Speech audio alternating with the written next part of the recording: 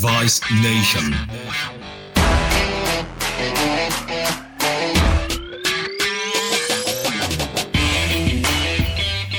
Greetings and salutations, Device Nation. You're home for the greatest show on earth, and we know that show is Medical Device Sales, with ideas, stories, and interviews to help take you from good to great. This is Kevin Brown, your voice of a negative belly-off sign in times of rotary cup arthropathy. I hope you're having a great day. Hope you had a great week. I know I did. You're going to want to hang around today for the interview. It's with Dr. William Levine, Chief of Shoulder Service, say that 10 times fast, at Columbia University. Just an amazing guy, amazing story. I thoroughly enjoyed listening to what he had to say, so you're going to want to stick around for that. So today we're going to kick off our series on character, stuff that you don't typically hear in sales training. What's the definition? The mental and moral qualities distinctive to an individual. So as we talk about the relationship aspects of medical device, you have to know that it's the foundation of the house that creates the outflow of behaviors, right? And so much of what we deal with oftentimes is symptoms, but at the core of it, the problem was the character. So what we're trying to do is to address the foundation of the house, so then stuff flows out of that good foundation and doesn't need a lot of tweaking. It's good quality stuff. So as I delved into this, I thought this is overwhelming. There's so many things you can talk about with character. So I just decided to focus on things that I think are critical to this job in particular and are very relevant to what you may be doing today. So let's start our series with a word that may surprise you, but I think it's ground level, foundational, basement level stuff. And that word is thankfulness. Thankfulness. Elon Musk said a week ago, the U.S. is full of complacency and entitlement. Keyword entitlement, underline that. So what does that have to do with thankfulness?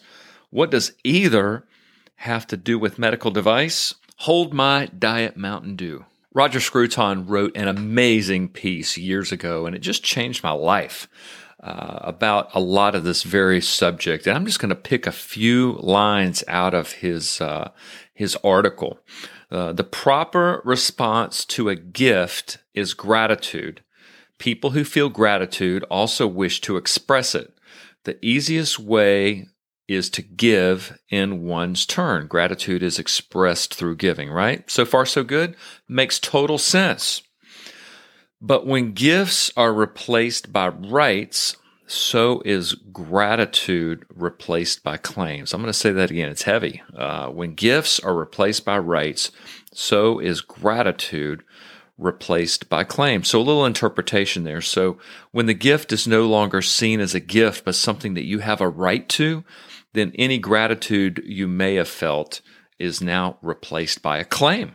True story. Many years ago, infant stages of my career, I worked with a materials coordinator who gave me access to her office to do my paperwork after the cases. And one day she was out of there and I was doing my stuff and I got distracted. I was looking at Windows and I'm kind of a computer nerd. So I thought, she's got this weird color scheme on her windows. It must have come from the factory. So I thought, let me clean that up for her and change the theme around. And I was so proud of it. She came in the room when I finished my paperwork and I said, look what I did. Doesn't this look awesome? She starts crying and I'm like, what in the world? It's just a color scheme. She said, my daughter just visited me last week. And I did remember that she came in there and she changed the color on my screen. And it reminded me of her. I absolutely was horrified. Like the cockroach I am, I wanted to crawl out along the baseboard and hope that somebody stepped on me that day. I tried in vain to get it to look like it did when her daughter came in, and I said, what does this look like? And then she starts crying more. I mean, it was probably one of the worst days of my life. I had to get her flowers and apologize. I felt so bad. The only solace was that a couple weeks later, she ended up leaving the hospital, and it was one of those teachable lessons that didn't have long-term implications, but in a way it does because I'm still thinking about it to this day. What went wrong? I lost sight of thankfulness. What does thankfulness have to do with being on someone's computer and getting too comfortable with that? Well, it has everything to do with it. Let's look at the definition of thankfulness: aware and appreciative of a benefit. Aware and appreciative of a benefit, and then expressive of gratitude. And I'm just going to go ahead and throw in that would involve an act, right? Maybe saying something, but just as importantly, doing something. So what happened was a failure in the doing something. I was no longer aware and appreciative of the benefit of being a guest in that hospital, and it got replaced by a right.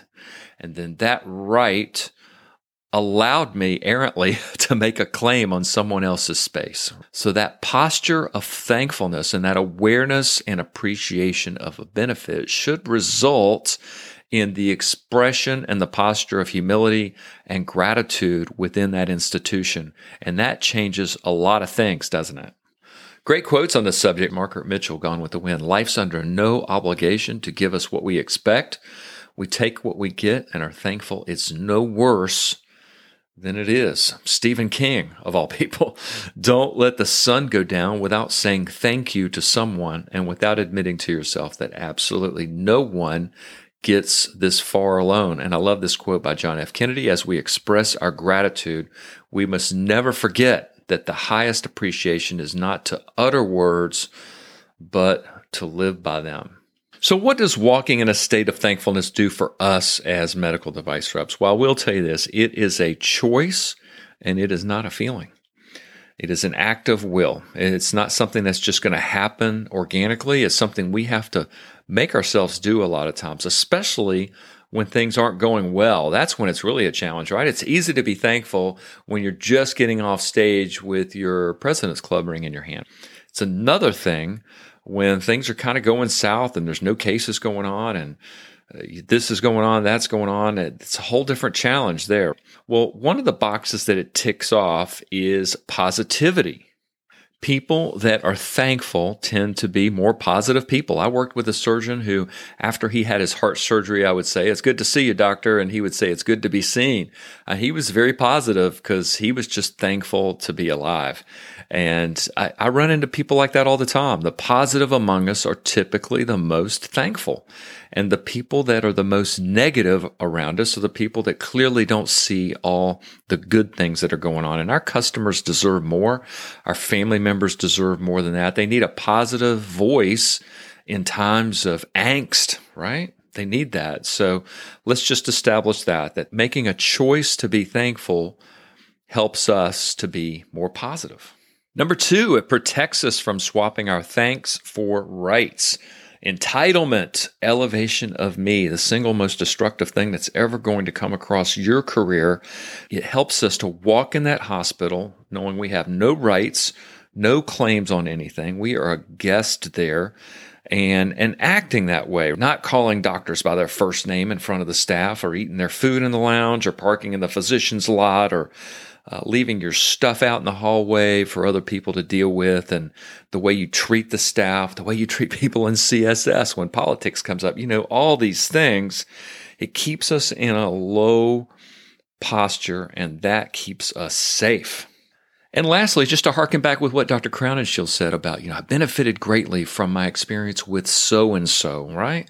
As we seek to be that positive influence in other people's lives and being that person that other people said they benefited by being around. So whether it's just being in that sphere, whether it's being a mentor, people that are thankful look for opportunities to serve other people because we appreciate what's been done for us. Like Stephen King said, no one got here by themselves. So as we look into a phase where people are starving for mentorship in this job, the people that seem to gravitate towards it are the people that are the most thankful. So if you want to make a positive impact on other people's life, making that choice to be thankful really affects that. It makes you look forward to giving out of that gratitude. I heard a surgeon say at a meeting many, many years ago, and I never forgot it. It was so profound.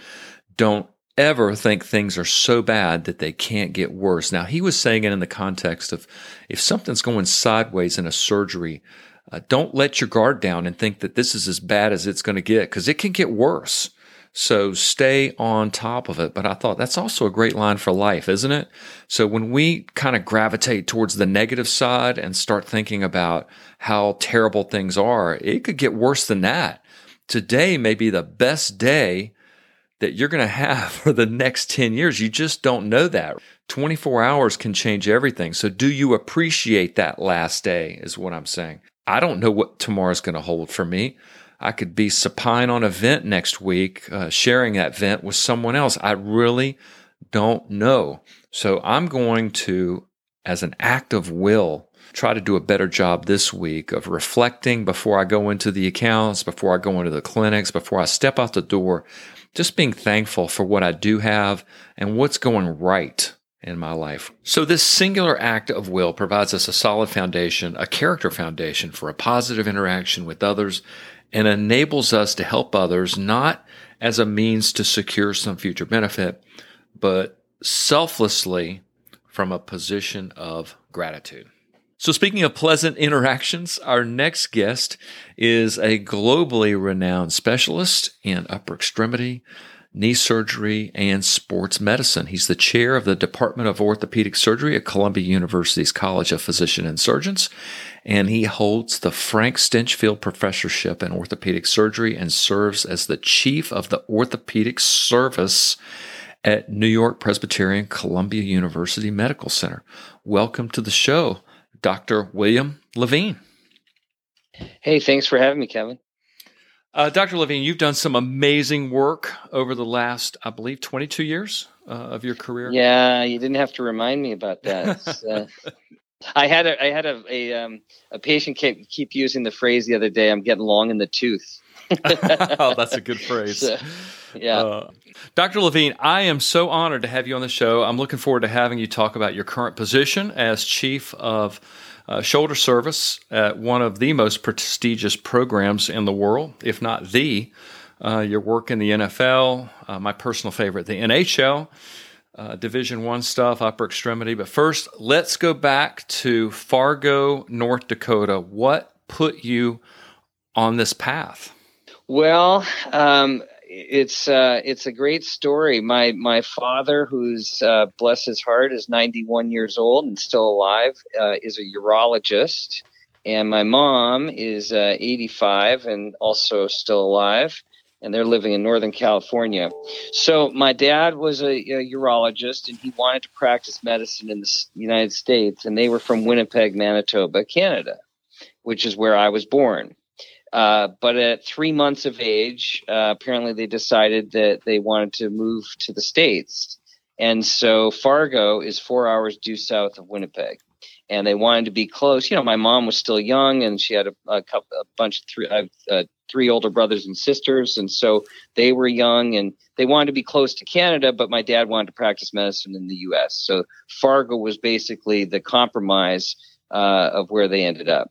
So 18 years later, I graduated from high school and then embarked upon my career. But that was home for us, and that was basically served as our geographic place to call home. And we didn't know any different, any better. And all four of my brothers and sisters went to public school. But it was kind of assumed, even though we never really talked about it, that we would probably all go elsewhere for our education and probably not come back.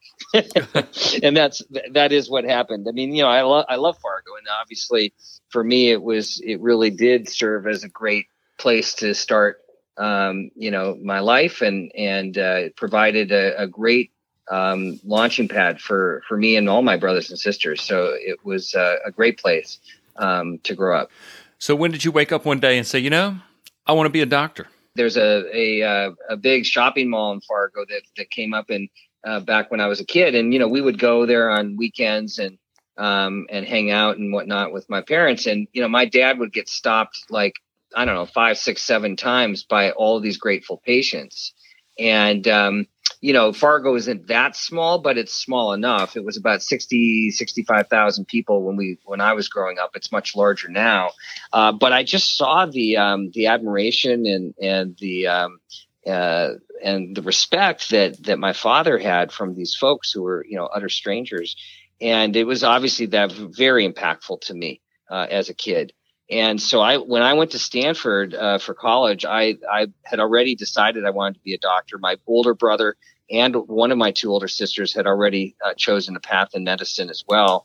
And so I was pretty sure, when I arrived at Stanford as an 18-year-old that I was going to go into medicine. And I really was attracted to sports medicine specifically because of my sports. I was a hockey player in North Dakota, which of course you have to be by birthright. Yes. And I was a tennis player. So those were my two sports. And I had an opportunity to spend some time with the team physician at Stanford during the summer between my freshman and sophomore years. And that kind of confirmed it for me that if I ever had the chance to get into medicine and get into orthopedics, that I definitely wanted to have sports medicine as a major component of what I would do. And then I also added an additional component of shoulder surgery specifically, which was a passion that I kind of found later in my path. In 2011, before we get too far away from Fargo, you were inducted into your high school Hall of Fame. I got to know, what was that all about?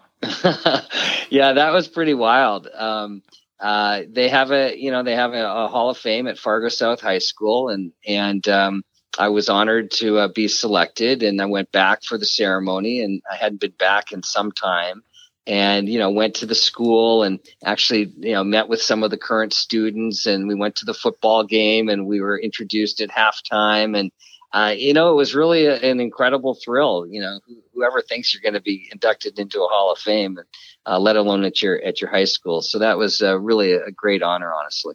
Being inducted into the top U.S. Shoulder surgeons several times, the top 1% of orthopedic surgeons. Did you set out to be that doctor, or did it just kind of happen organically as you worked your way through your career? I think, Kevin, like all of us, you don't make those kinds of I don't think you make the goal that you're going to, be that. I'm not going to say, oh, geez, I'm going to be the top 1%.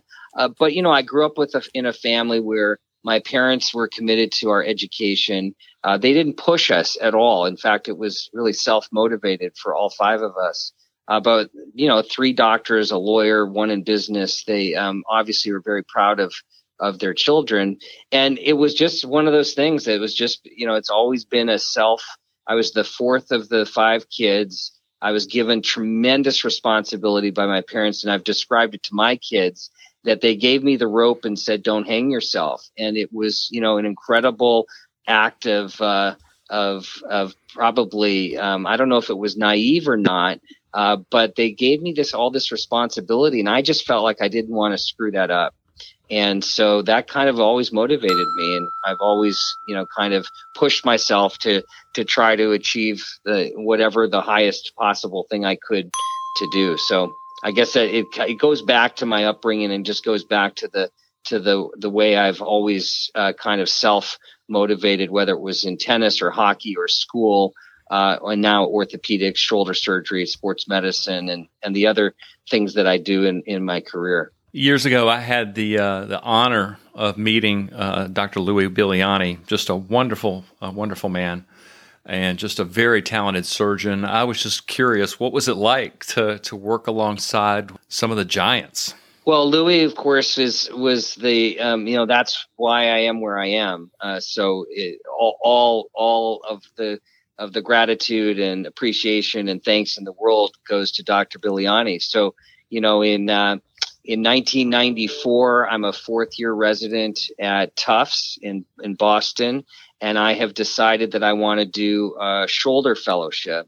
And in those days, it's much different than today, where we now have about 45 or 46 shoulder fellowship positions in the country, somewhere around 29 to 30 programs. Back then, there were 4 programs.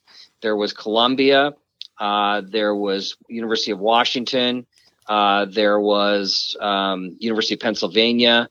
There was University of Texas San Antonio, with some of the huge giants in the field of shoulder surgery. And so I was, privileged to interview with all these different guys that I, read about and heard about. And of course, it was a different era. You didn't have the internet quite as prominent as today. So it was, amazing to meet them. And, I was fortunate enough to be offered the shoulder fellowship at Columbia.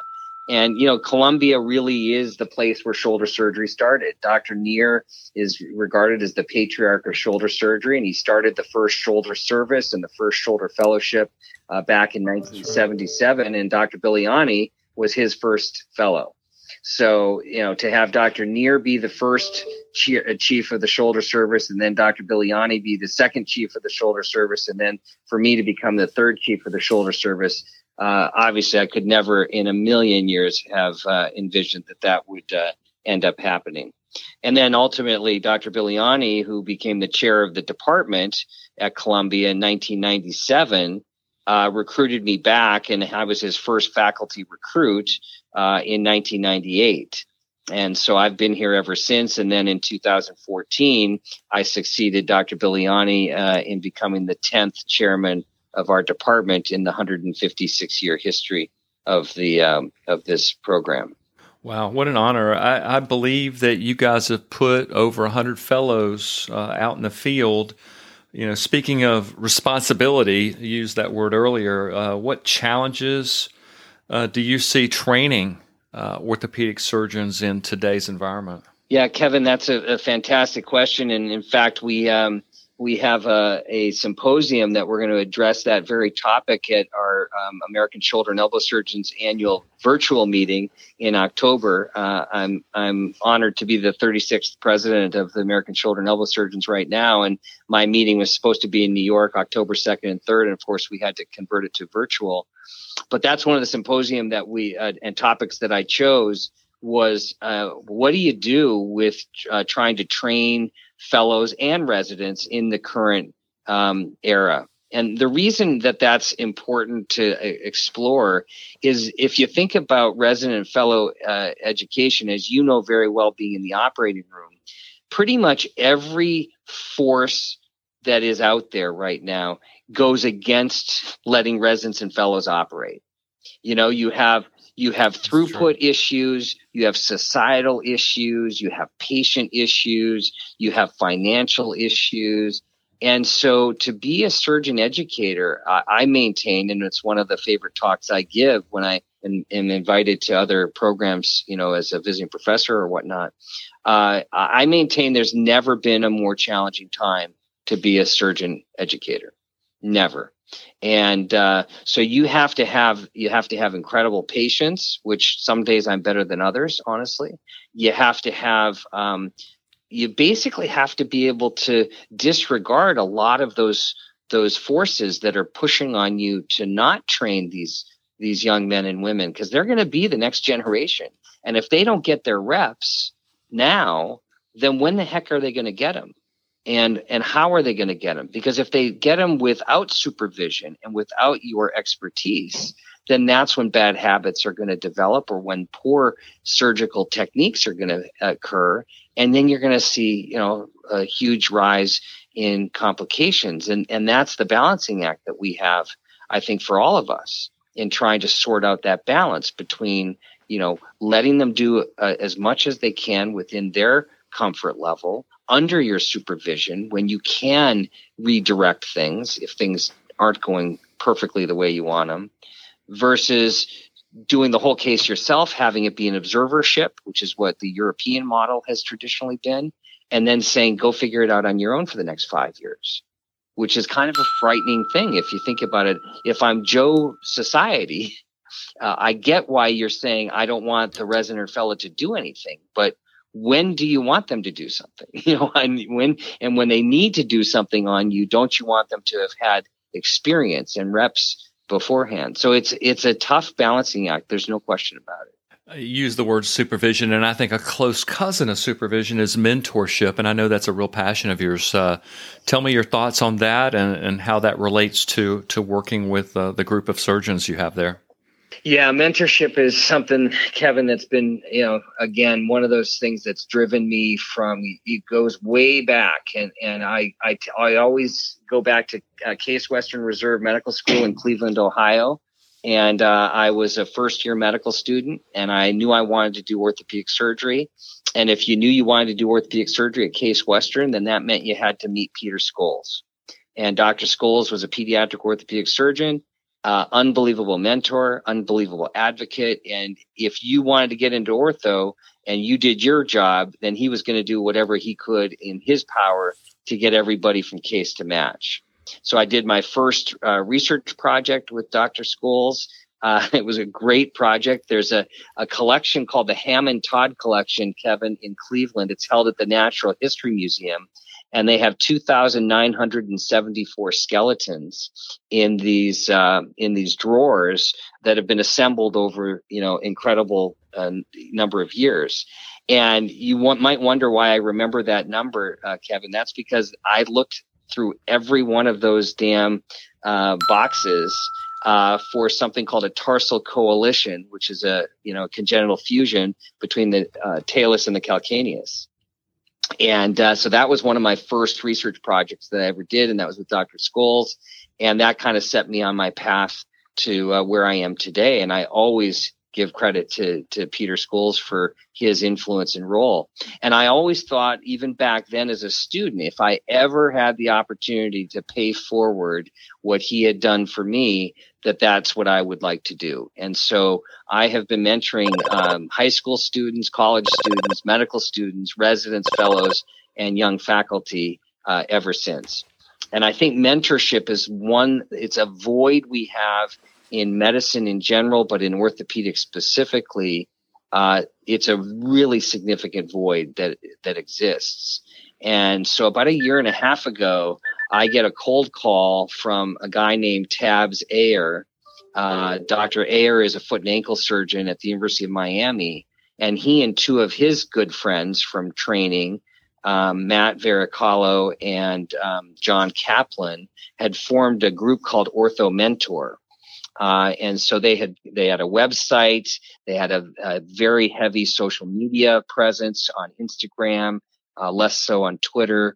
And they called me out of the blue. Tabs called me, and he said, "Hey, I know about everything you do in mentorship and how passionate you are about it. And would you consider, joining forces with us?" And I jokingly tell everybody they just needed somebody with gray hair. Because they were a bunch of young whippersnappers. So I kind of checked them out, and I saw what they were doing, and they really were filling a void that was out there. So we started doing some stuff together. And then when the pandemic hit, this is really amazing. So pandemic hits, and Tabs and I were talking one night, and we said, these fourth-year medical students that are going to be applying in orthopedics this year, and of course every other subspecialty, but ortho specific for us, are not going to be able to do their normal away rotations. For your listeners, they may or may not know, but if you're going into orthopedics, you do your a rotation in your home medical school where you try to, you basically act. It's called an acting internship or a sub internship, where for 1 month you are on the orthopedic service. You're trying to impress them, and you're trying to see if this is a place that you might want to be a resident. And in addition to your home program, you're going to do that same kind of rotation at 2 or 3 external places that you have selected that might be the top of your list. Maybe you're going to come to Columbia. Maybe you're going to go to UPenn. Maybe you're going to go to Wayne State, wherever it might be. Well, the pandemic basically obliterated all of those away rotations this year. So you had all these fourth-year students who are already paranoid that they might not be able to match in ortho, and every other subspecialty for that matter. So we decided to start doing some webinars and dealing with some of these issues. Like, what are you going to do since you can't do your away sub-Is? How do you show a program you're interested? What are programs looking for in applicants this year? How are we going to do all of this virtually, and so on? So we've done a series of 5 webinars with different faculties, always with some of the ortho mentor guys and myself, and then different program directors or other orthopedic surgeons from around the country. And if you can imagine, Kevin, we did a webinar and had 5,200 people Wow. register and 3,200 people live for the webinar, which I've never heard of a webinar with that many people. But it just, the reason I kind of highlight that for you and your listeners is that it kind of shows you that is the void out there. There is such a desire and thirst for mentorship that we just hit the right button at the right time. And we had students and program directors and faculty and deans that were emailing us and giving us feedback about it. So it's really been pretty amazing to see how that's impacted people. And, I get emails from medical students from around the country. Can you look at my application and please tell me if you think I'm competitive for orthopedics or for whatever. And I actually have students who ask me about other specialties, and I'm like, listen, I can barely handle what I'm doing. I certainly can't, go into the other specialties, but it does show what an incredible lack of mentorship that I think exists out there. Yeah, I agree. I mean, life's hard as it is, even when everything's going right, and just having people that can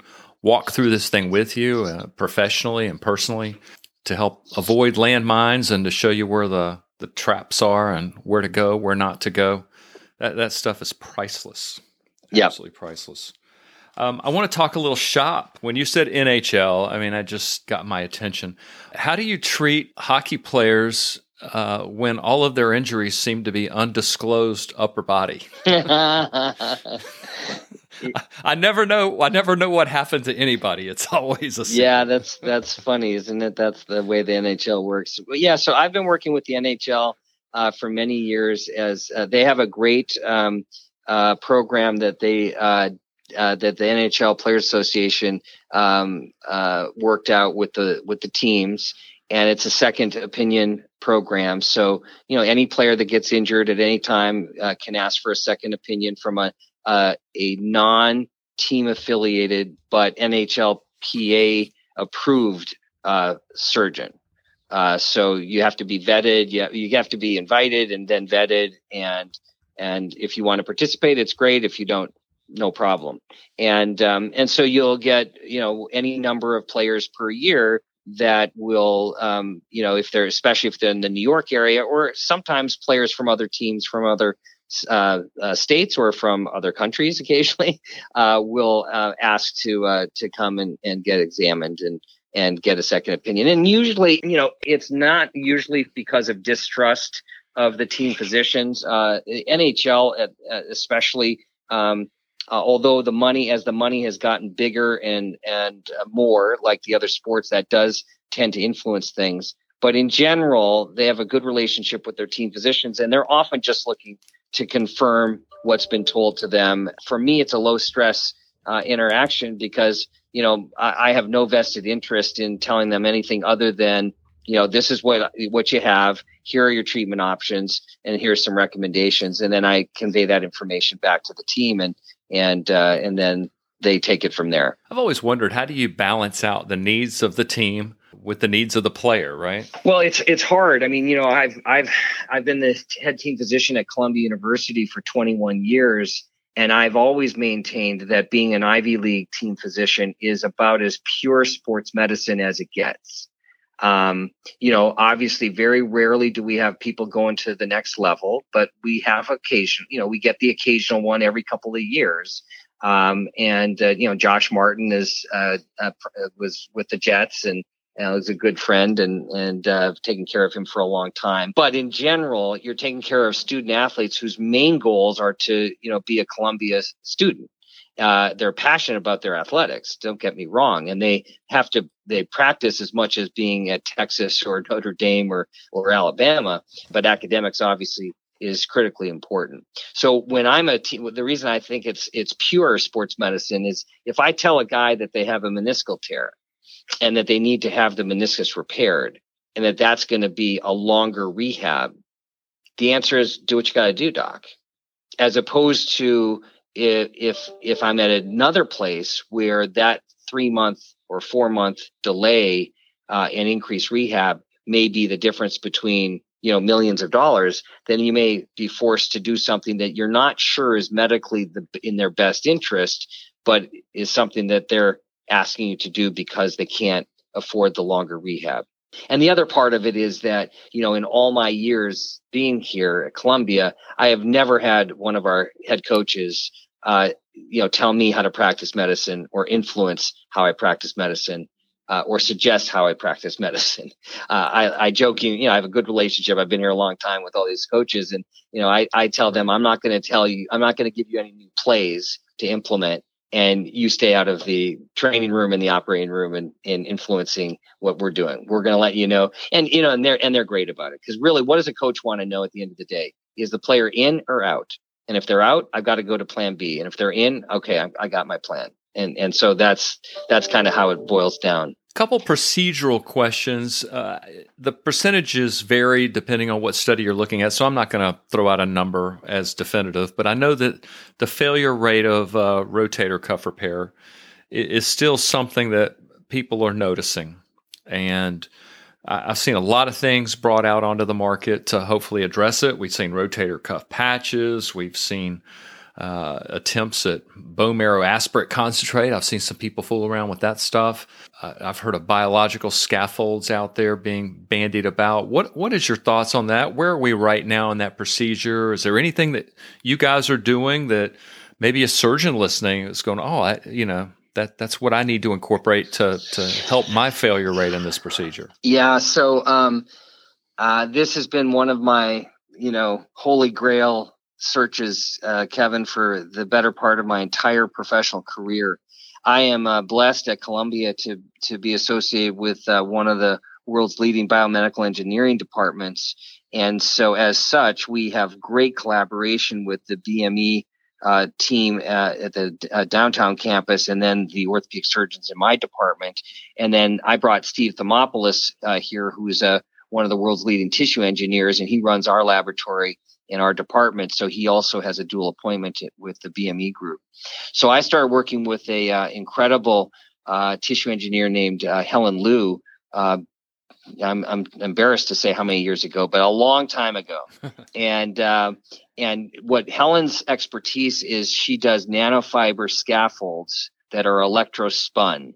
And basically, these are scaffolds that are what are called biomimetic, which means that they mimic the biologic environment of whatever you're trying to fix. So what is the bottom line problem? We have a degenerative, avascular, acellular tendon that we're trying to repair to a acellular osteoporotic bone. So if you were going to select a worse system to try to get something to heal, the only thing you could probably do is put a bunch of pus in that and have the infection, because at baseline value, there's really not much worse as far as trying to get soft tissue to bone healing. And that's why the rotator cuff repair success rate is all over the map. And as you suggested, if you take a small single tendon tear in a younger patient with good bone and good tissue quality, yeah, we have really high success rates, no question.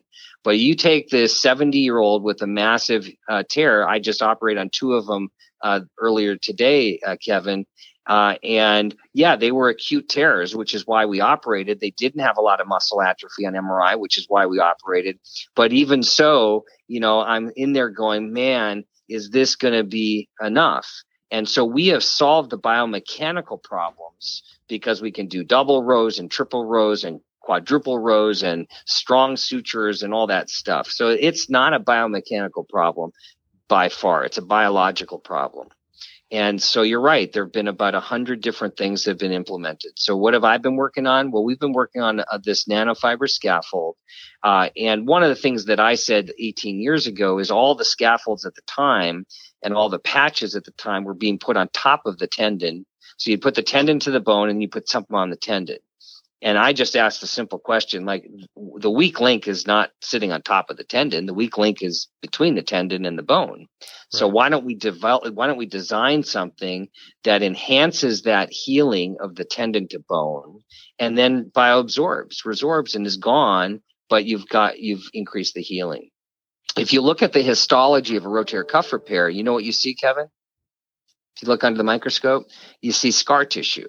you don't see the recapitulation of the normal tendon to bone interface, which is this really elegant attachment site that has 4 different layers. And you never see that, even in a healed scenario. So even at our best, all we do is get scar tissue formation. So that was kind of my premise, is what could we do? And so I met Helen. I told her she was making these nanofiber scaffolds. And I was like, this is perfect, because now instead of putting this thing as an onlay on top of the tendon, we can do it as an inlay between the tendon and the bone and do the same rotator cuff repair that you normally would have done.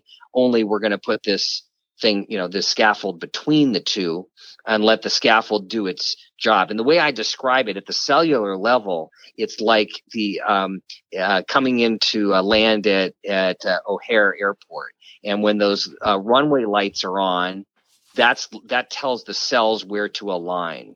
So what we've done with these scaffolds is we've done about 100 different experiments and have published a lot of peer-reviewed literature over the years. But basically, what she can do, what Helen does, she can make an aligned scaffold where the fibers are aligned like that runway, like the runway lights, or an unaligned scaffold where the scaffold's going all over the place. And what we've shown in a series of first in vitro and then ultimately in vivo studies is when we use an aligned scaffold with a very specific composite of the type of scaffold we're using, we can get the fibroblasts on the one side, the tendon, and the osteoblasts on the bone side to align and heal.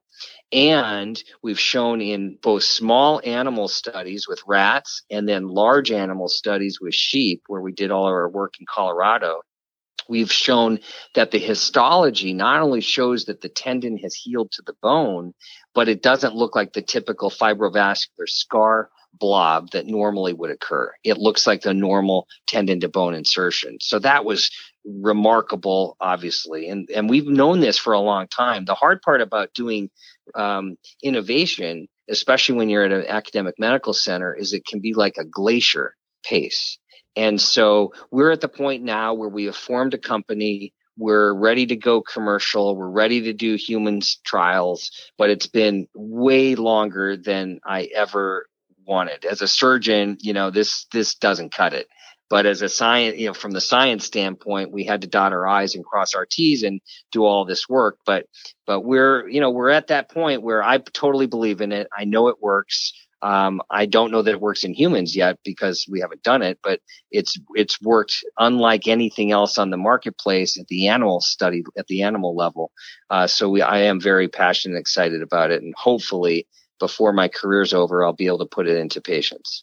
Reverse shoulders. So I remember when the first reverse shoulder ever showed up on the radar at my hospitals, and it took a while to catch on, but now it's just ubiquitous. I see a lot of people doing this procedure, and I was just curious. We've had some time now to look at what worked, how tight we need to put them in, and different things. Is there any 2 or 3 things, if you were sharing with a community surgeon, of what you've learned from the reverse experience that you would say, you need to be focused on these 2 or 3 things that we've learned over the years of doing these? Yeah, I think that there are some generalities that I think are important. When the reverse was first FDA approved in North America, the history is actually pretty interesting for your listeners. It's one of the first times, if not the first time, that the FDA ever approved a prosthesis without doing a trial in North America.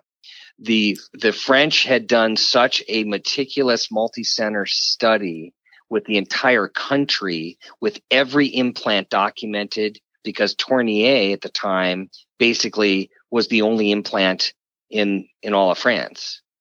So their company was brilliant. They documented everything, and every single surgeon was using the same implant. So that information was presented to the FDA, and the FDA ended up approving it without having us do a North American trial. It was pretty remarkable. So the reverse comes to us in 2003, and of course the first design was just like Grammont had designed it: medialized and inferiorized base plate glenosphere construct. Now, the French were wonderful about sharing everything with us. They forgot to share the scapular notching problem with us. And so the dirty little secret that they knew about was that these things were notching at like 80 and 90% of the time if you had it in long enough. Enough so that not long after the reverse came the scapular notching classification system by Cerveau. So I always laugh about that. So I'm glad that it didn't. I guess it would have been nice if it came before, but anyway. So everything had to be medial. It had to be inferior and distal. And then we had to inferiorly tilt the glenosphere because of the scapular notching issue. And you had this guy named Mark Frankel in Tampa, who is the president-elect for American Shoulder and Elbow Surgeons, a good friend of mine, and we've had a great time on the presidential line doing some really good work for ASCS. And Mark didn't believe that the medialized design was the way to go. And despite the decades of failures of lateralized designs, which you can look in the history books and see like a million different designs that were absolutely horrific and were popping out and loosening in the recovery room practically. Mark was one of these guys who he did not take dogma as gospel. And he kind of, did it on his own. And he had a small company, worked with a small company at the time. And, true perseverance. And it's a great story for another day. But, he never would have been able to get this prosthesis through today with the way the FDA is. But he kept persevering. He had 3 or 4 iterations that failed, but he thought he was onto something. And by about the 5th iteration, he nailed it. And it was a lateralized design. It was a totally different neck shaft angle. It was a totally different version. It was kind of like doing a regular anatomic shoulder replacement, not the reverse that the French had taught us so well. And here we are in 2020, and you have Pascal Boileau, one of the main French surgeons who've been extremely influential in bringing so many great innovations to the world. But Pascal is doing what he calls the bio RSA. And so he takes a bone graft when he cuts his humeral head, a little donut goes onto the peg of the base plate. And guess what the base plate does? It lateralizes it. And others are now following suit. And so Mark Frankel really has been vindicated. And he was really ostracized early in his career. People said he was crazy and that he was, didn't know what he was talking about, and it had to be medialized and they were going to all fail. And lo and behold, Mark showed that by lateralizing the base plate glenosphere construct, it allows the middle and posterior deltoids to be better tensioned, and you can actually get external rotation. Right. And that was one of the biggest problems with the medialized designs is they do great with forward elevation, but you couldn't get them to externally rotate much at all. And if they had a hornblower sign beforehand, meaning that they had, an obligate internal rotation lag, then those patients were really not happy, even though they could forward elevate. Their arm or elbow was kind of flopping. So you'd have to do a latissimus transfer or something else to try to help that cohort. So the first thing is that, don't always believe what you're told. And it's, I think, always good to ask questions. Right. So a lateralized design of any vendor now has some variant therein. To do that is something that you should consider. The second thing is that you have to remember if you're inferiorizing and distalizing, you're going to cause brachial plexus problems. And unfortunately, what I see a lot of is brachial plexus problems from surgeons who do 6 to 10 a year. And I think that they're told to put it inferior on the glenoid because of scapular notching. Then they put a big glenosphere on, and then they end up distalizing. And you see a couple of things, right? You see that the shoulder doesn't look anatomic, so patients don't particularly like the way it looks cosmetically. And you start to worry about the neurologic component of that. So be very careful if you find yourself super distalizing, super inferiorizing in your patients, because that's probably not going to be a good outcome. And then the last thing that is still remains a controversy, I think, is what to do with the subscapularis. And initially, because of the medialized designs, and inferiorizing and distalizing, you couldn't fix the subscap. It wasn't even close. It wasn't in the right zip. The lesser tuberosity was no longer in the right zip code. And so we said, well, you don't have to fix the subscap. And it was really, we can't fix the subscap. So we're going to say you don't have to. And it didn't, I have to say, I did hundreds and hundreds and hundreds back in those days without ever fixing a subscap.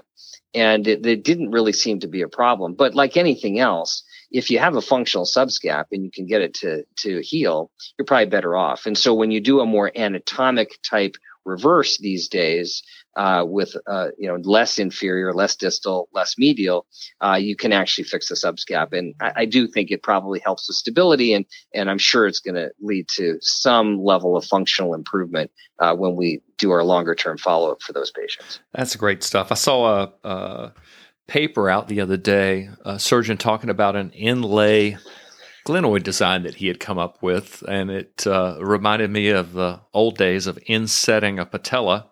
I was just curious. Yeah, exactly. Yeah, tell me what you think about that. Is that a good concept on paper? Well, it's interesting. We have used that in our lab only. For my fellows and residents, whenever a company says, "Hey, Dr. Levine, would you like to use this?" I'm like, first of all, no, not in a patient because I've never used it. But second of all, if you're interested in education, then we'd love to. We'd love to, sponsor a lab and let's go play with it and see what it looks like. So we have used it in the laboratory. I think it might have a role in a Walsh C glenoid, for example, with that you don't want to do a reverse in and you just want to do something. And some of Bob Tajan and Jay Keener, two great shoulder surgeons in Salt Lake and St. Louis, respectively, I know have used that particular device in that kind of setting. So I have not found the case yet where I have used it. But it's a very clever design. It's very straightforward. It was designed well. The instrumentation is outstanding. But I just haven't used it clinically yet. What do you think about stemless shoulders? Oh, I think it's like anything else. There's a time and a place. I think it's solving a problem that didn't really exist.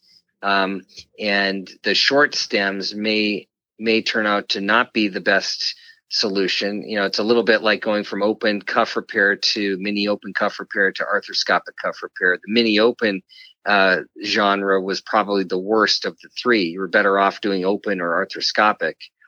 And going from long stem to short stem to no stem, there is, some concern about the short stems. There's a lot of osteolysis of the medial calcar, even with design changes. Arthrex and Tournier both have been hit pretty hard with that. So I'm not sure. I use the Catalyst, which was designed by one of my former fellows, Steve Goldberg, down in Naples. Is truly a transformative technology, disruptive technology. It's unlike anything else on the market. It's basically the concept is similar to a total knee replacement. So it's chamfer cuts on the humerus. It's not taking the head of the humerus off and then trying to redesign the center of rotation. It's some elegant cutting jigs to actually resurface the humerus. And then I use both Zimmer and Wright Medical. Both have a stemless arthroplasty that I use both of. I was in a couple elbow replacements recently, and I thought, wow, a run. Back in the old days, I seem to have seen a lot of those, a lot of Coonrad Moris going on out there. You just don't see that many elbow replacements anymore. And the doctor I was talking to, we were wondering why that is, and I thought, well, I got to ask you that question.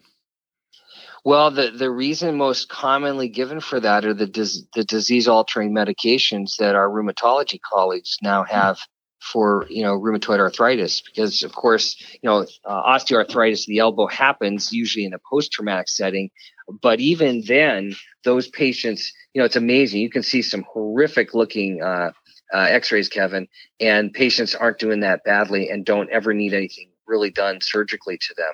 But rheumatoid arthritis of the elbow is devastating.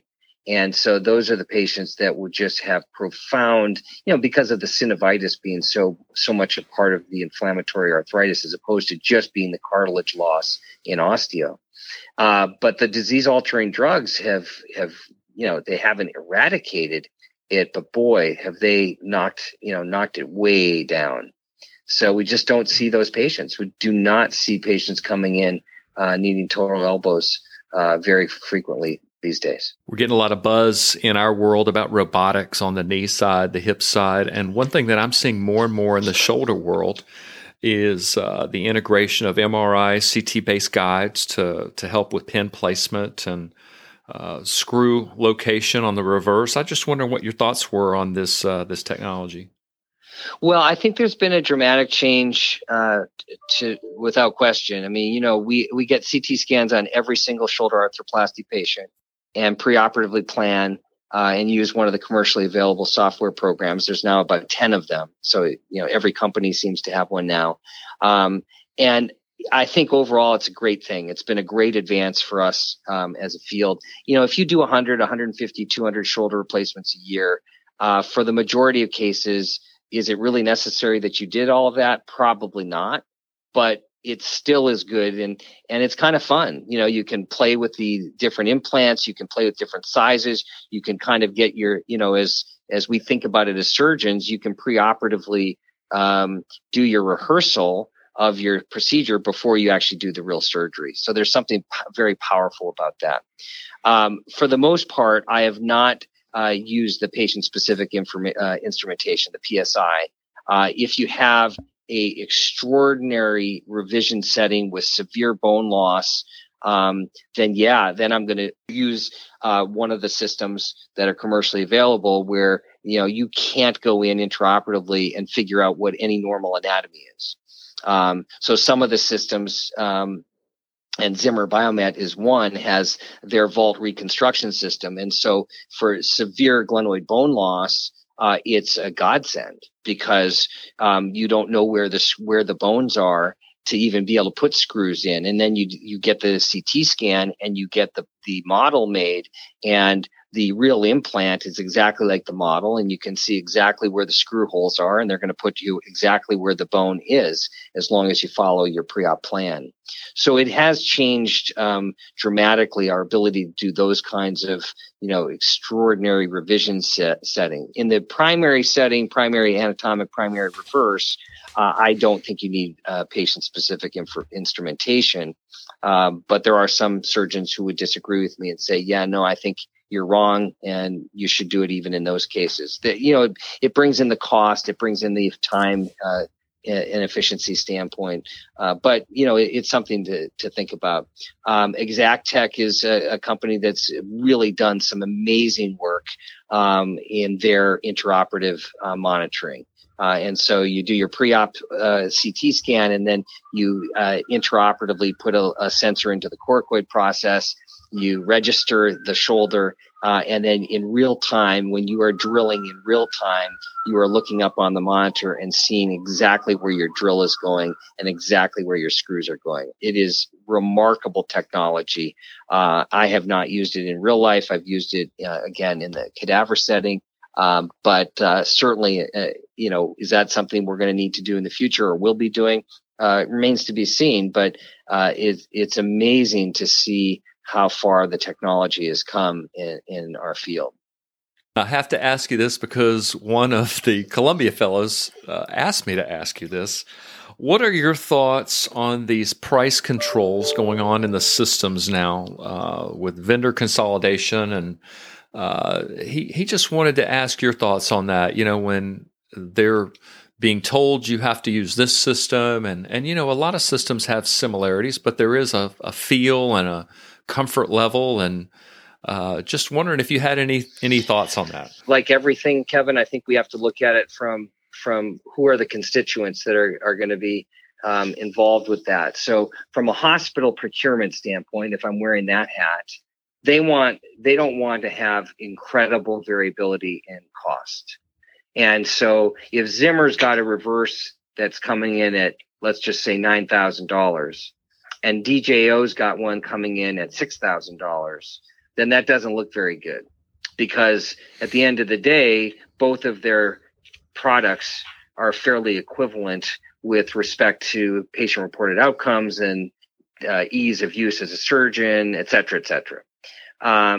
So the way I've handled it, and I'm the worst. And the other part about hospital systems, as you know, is if you have two systems and your scrub techs know every system and the teams know the systems, then you improve efficiency, you improve throughput, you improve outcomes, you improve quality, and you also increase the number of cases you can do in a day. It's been shown a million times. If you use 7 different systems and you don't have a team that knows what they're doing, et cetera, then that can lead to problems on the other side. But that being said, I am a definite outlier on this topic. And the reason for that is that last Wednesday, I did my typical 2-room, 8-case day. We're kind of almost back to pre-COVID numbers, which is nice. And I did, of the 8 cases, 5 were shoulder arthroplasties, and then 3 other scopes or what have you. Of the 5 arthroplasties I did, Kevin, I did a Catalyst, I did a Zimmer, I did a Wright Medical, I did a DJO, and I did another, I think 2 DJOs that day. So I used 4 different companies. And the reason I use 4 different companies is that my bias is that I do not believe that one company has the answer for every patient and every pathology that you can encounter. And I think that there are some prostheses that are very specific for certain pathologies. And so I'm blessed to be able to continue to do that in my system. And so I'll give you a perfect example. When DJO came to me and said they wanted me to try Dr. Frankel's prosthesis, I said, I don't get involved with any discussion about pricing. And all I do say to procurement is that if I think that there's a prosthesis that I'd like to use because I think a patient will benefit from it, then I tell the company that the only thing I'm going to say is you got to match the current costs from the other vendors. And if you do that, then there's a pretty good chance that I'll be able to use it. But if you don't, and you're way over, then I probably won't be able to use it. So that to me is about the best I can do right now in 2020. And, I meet with our procurement team as chairman of the department and the hip and knee guys. There's always this move to try to consolidate and to make it, to not have too many different vendors. So I get both sides of the equation, but if you really believe strongly that there's a prosthesis that you should be using, then as a surgeon and for your patient, you should do so.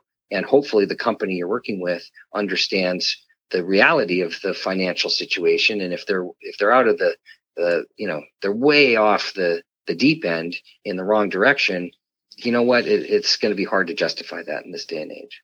What do you like to do when you're not in the operating room or down in the lab? Well, I love spending time with my wife and my 2 daughters. I love being on the tennis court. That is my exercise of passion. And growing up, that was what I played. And I really hadn't played for almost 2 decades plus. And then this summer, one of the best things about the pandemic, unfortunately, so many bad things, but one of the good things that's come out of it is that my wife and younger daughter have been basically out in Long Island since March 15th, and we found a great tennis club that opened up once the restrictions started coming off. And so my daughter and I have been playing a lot of tennis together, and I've been playing some competitive tennis for the first time in a couple of decades. So that's been a real treat. Dr. Levine, thank you so much for your amazing work in the shoulder and elbow space. You're doing amazing work at Columbia, and I am just so thankful that you came on the show to share your story with me and my audience. Just amazing work. Kevin, it's been a pleasure. I hope you have a great day, and thanks for the invitation. It's real fun. Wow, what an awesome interview. So thankful that Dr. Levine came on the show and shared that stuff with us. Did you catch that part about mentorship and how he was so thankful at the help that he got, that it's something that he is so passionate about now? Exactly what we were talking about today. Great stuff. So let's go out this week, and I want everybody to be thankful. Let's all be grateful. Let's be appreciative. And most importantly, let's all be safe. Device Nation.